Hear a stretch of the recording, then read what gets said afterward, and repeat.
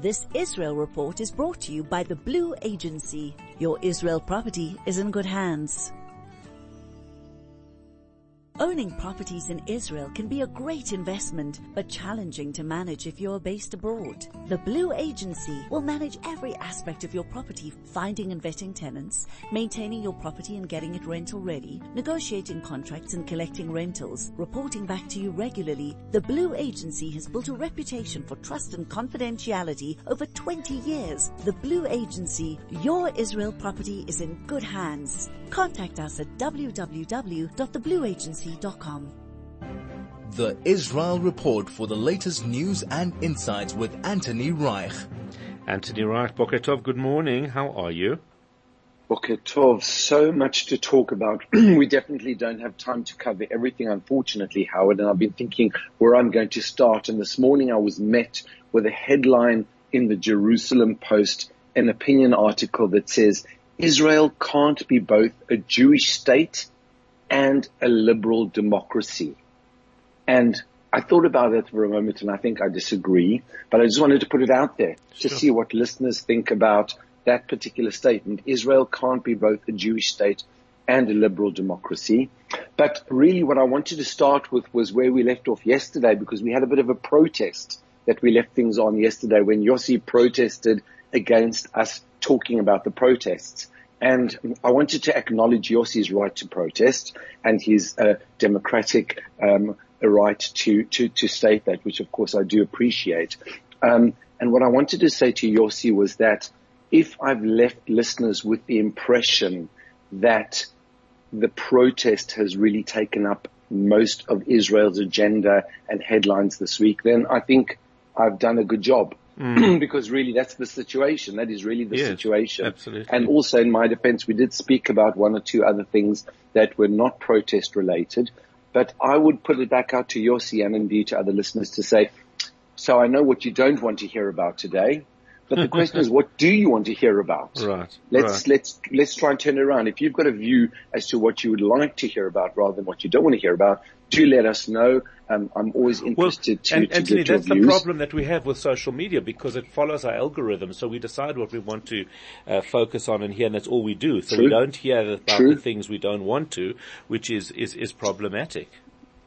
True. I absolutely agree. One of the things that we don't really have much time to talk about today is the visit by Palestinian Authority President Mahmoud Abbas to Jenin yesterday. He traveled there on two Jordanian, he and his entourage, not him himself, but he had an entourage with him, traveled on two Jordanian military helicopters from the Muqatta in Ramallah, which is the heart of the Palestinian Authority government. That's where they run the administration from, the Muqatta in Ramallah. They traveled from there to Jenin.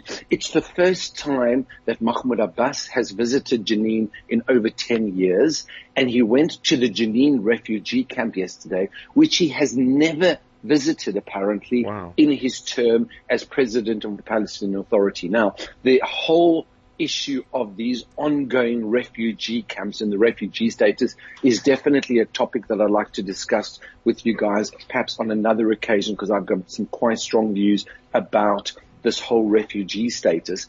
But it was interesting that there was nobody from Hamas or Palestinian Islamic Jihad in sight yesterday, not the leaders and not supporters of the movement. And this was Mahmoud Abbas's way of asserting Fatah and Palestinian Authority control over Jenin, just to reassert that, because we've already discussed the fact that there's been some challenge to the Palestinian Authority in Jenin. And this is his way of really reasserting that. So a very, very fascinating set of events that took place yesterday in Jenin, a 2-hour visit to the the refugee camp just outside of Jenin. And I think a very strong political statement being made. Lots and lots of other stories surrounding it, whether Mahmoud Abbas's wife is really ill in hospital and whether he was going to use that as potentially an excuse not to visit Jenin. In the end, apparently he did visit the hospital where his wife is reported to be unwell. and he visited Jenin as well. So lots and lots of political stories surrounding that particular one. Really, really fascinating, and that it leads us this headline about Israel.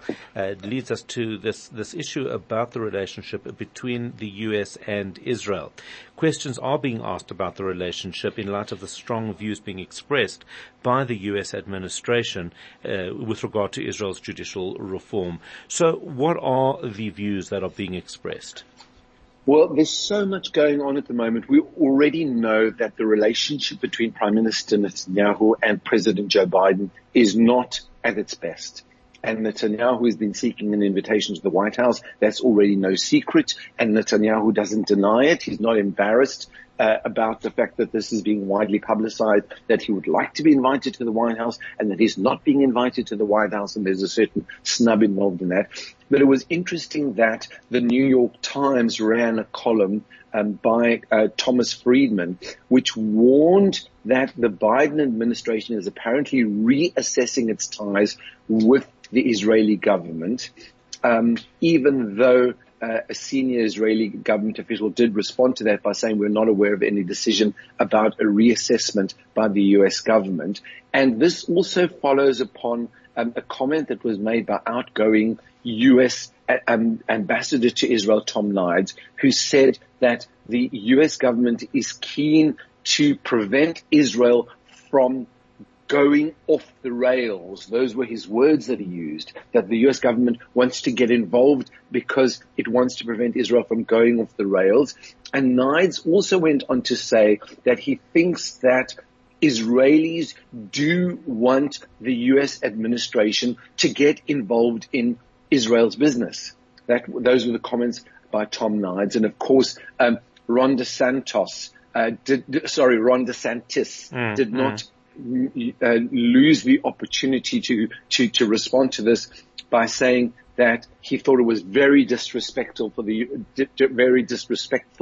U.S. ambassador to falsely claim that most Israelis want the United States to be in their business, and he felt that Joe Biden is being a little disingenuous by refusing to meet with Prime Minister Netanyahu when, on the other hand, he is willing to meet with dictators of countries, and he used the example of Venezuela, where President Biden has apparently met with the president of Venezuela, which is not really on the kind of democratic spectrum in terms of democracies around the world. So we've got a lot of different things going on with this relationship with the United States.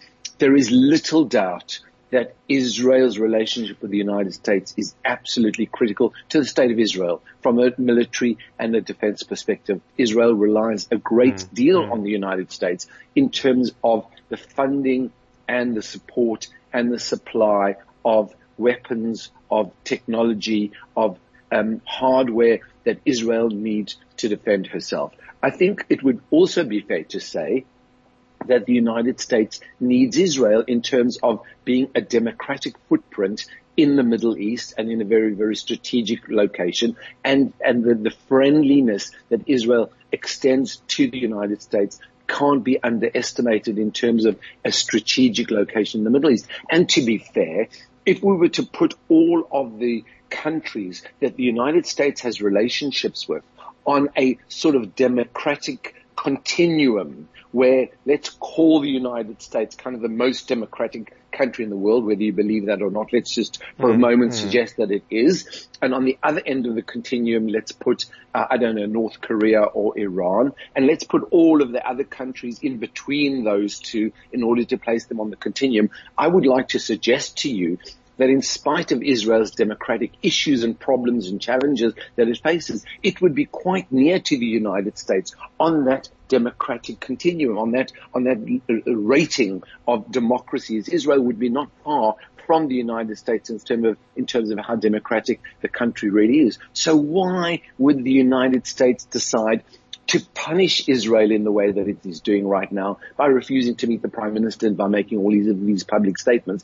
And, people will say, well, you are more inclined to be very critical of people who are close to you and who are friendly to you rather than those who are a little bit further away from you. So the United States feels that it has the right and maybe even the obligation to make these comments to Israel, being a close friend as it is at the moment. And so to kind of dish out this punishment. But I think that there is something a little bit more to it, and there may well be a statement about the inclusion of people like Itamar Ben-Gvir and Bezalel Smotrich in the Israeli government setup, and perhaps if they weren't involved, things would be different. I don't know. But it's a very, very difficult thing to understand why exactly the United States administration is taking this view that it is right now. And let's just add in something which is kind of unrelated but still related, which is that another article that I read in the last day or two has said that the work towards the visa waiver program, implementing the visa waiver program for Israelis by the United States is progressing quite well. And that seems to really be moving ahead on a diplomatic basis. So lots and lots of different matters to think about and to discuss, lots and lots of dilemmas here. And of course, as always, I open it to the listeners because I'm sure that they've got a lot to say and think about this. Yeah, I'd love to hear from you. 34519 or 061-895-1019. Anthony, I just wonder if it isn't that we have very much in life, we have very much higher expectations. We hold our friends, we hold our family to a much higher standard than we do other people. We expect more from them, we demand more, and often we're more disappointed in them with them doing something that somebody else, where somebody else has done way worse. And I just wonder if there isn't some of that going on in the relationship between Israel and the United States, being such a close relationship from a military, from a commercial perspective on so many levels. You've got this incredible interplay between the people of the country, where so many Israelis might have been born in America, have connections to the United States.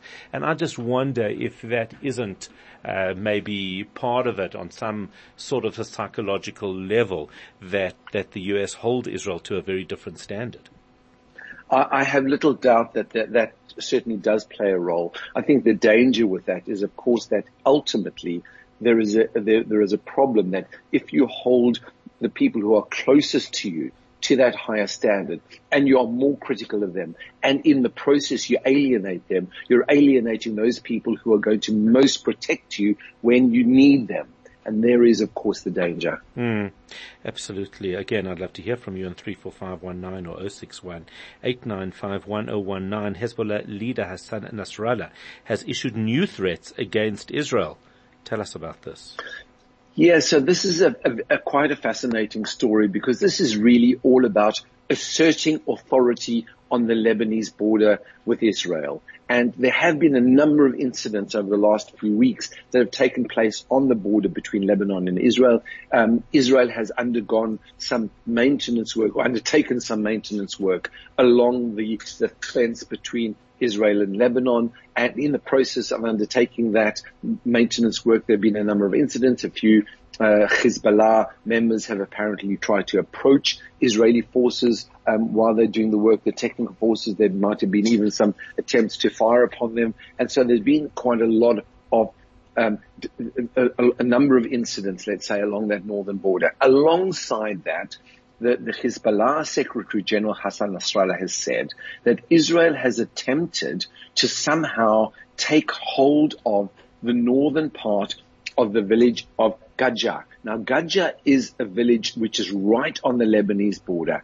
And when in the year 2000, the United Nations drew the so-called blue line, which demarcates the border between Israel and Lebanon, it was always designed to be some sort of a temporary demarcation rather than a permanent one. But that's the one that currently is in force, that blue line between Israel and Lebanon. The blue line was drawn right through the village of Gajah, through the middle of the village of Gajah, such that the northern part of the village is in Lebanon and the southern part of the village is in Israel. Now, Hassan Nasrallah has said that Israel has attempted over the last few weeks to somehow try to annex the northern part of the village of Gaja, and apparently has even put up a fence around the northern part in order to somehow grab hold of the northern part of that village, which is ironically split in two between two different countries. And in response to that,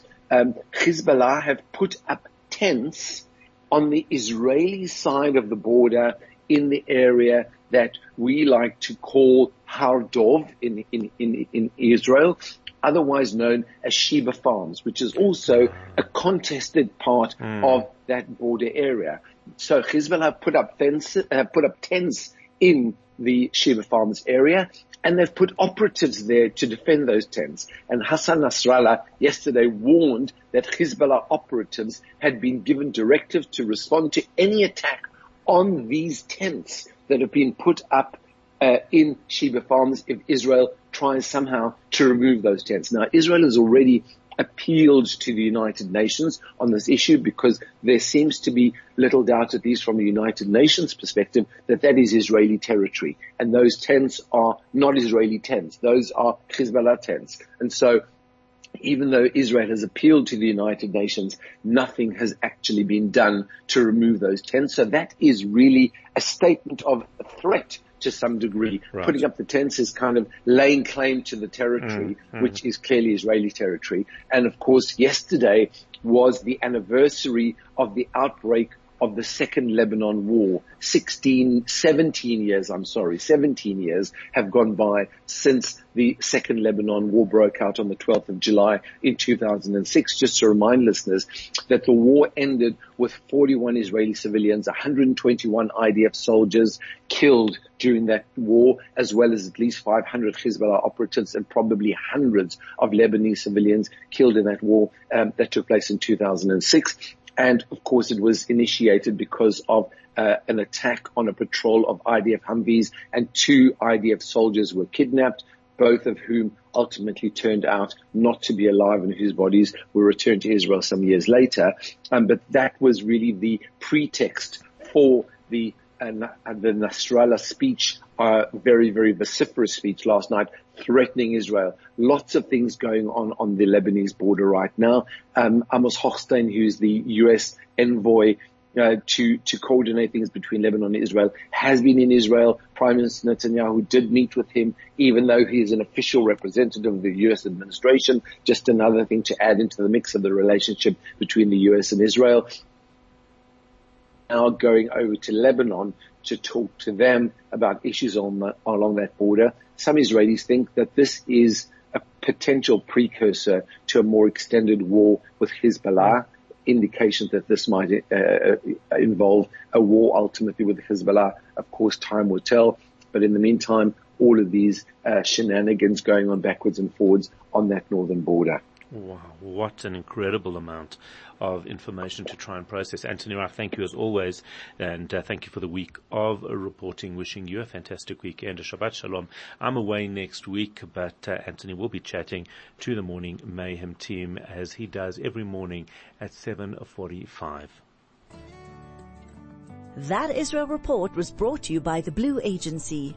Your Israel property is in good hands.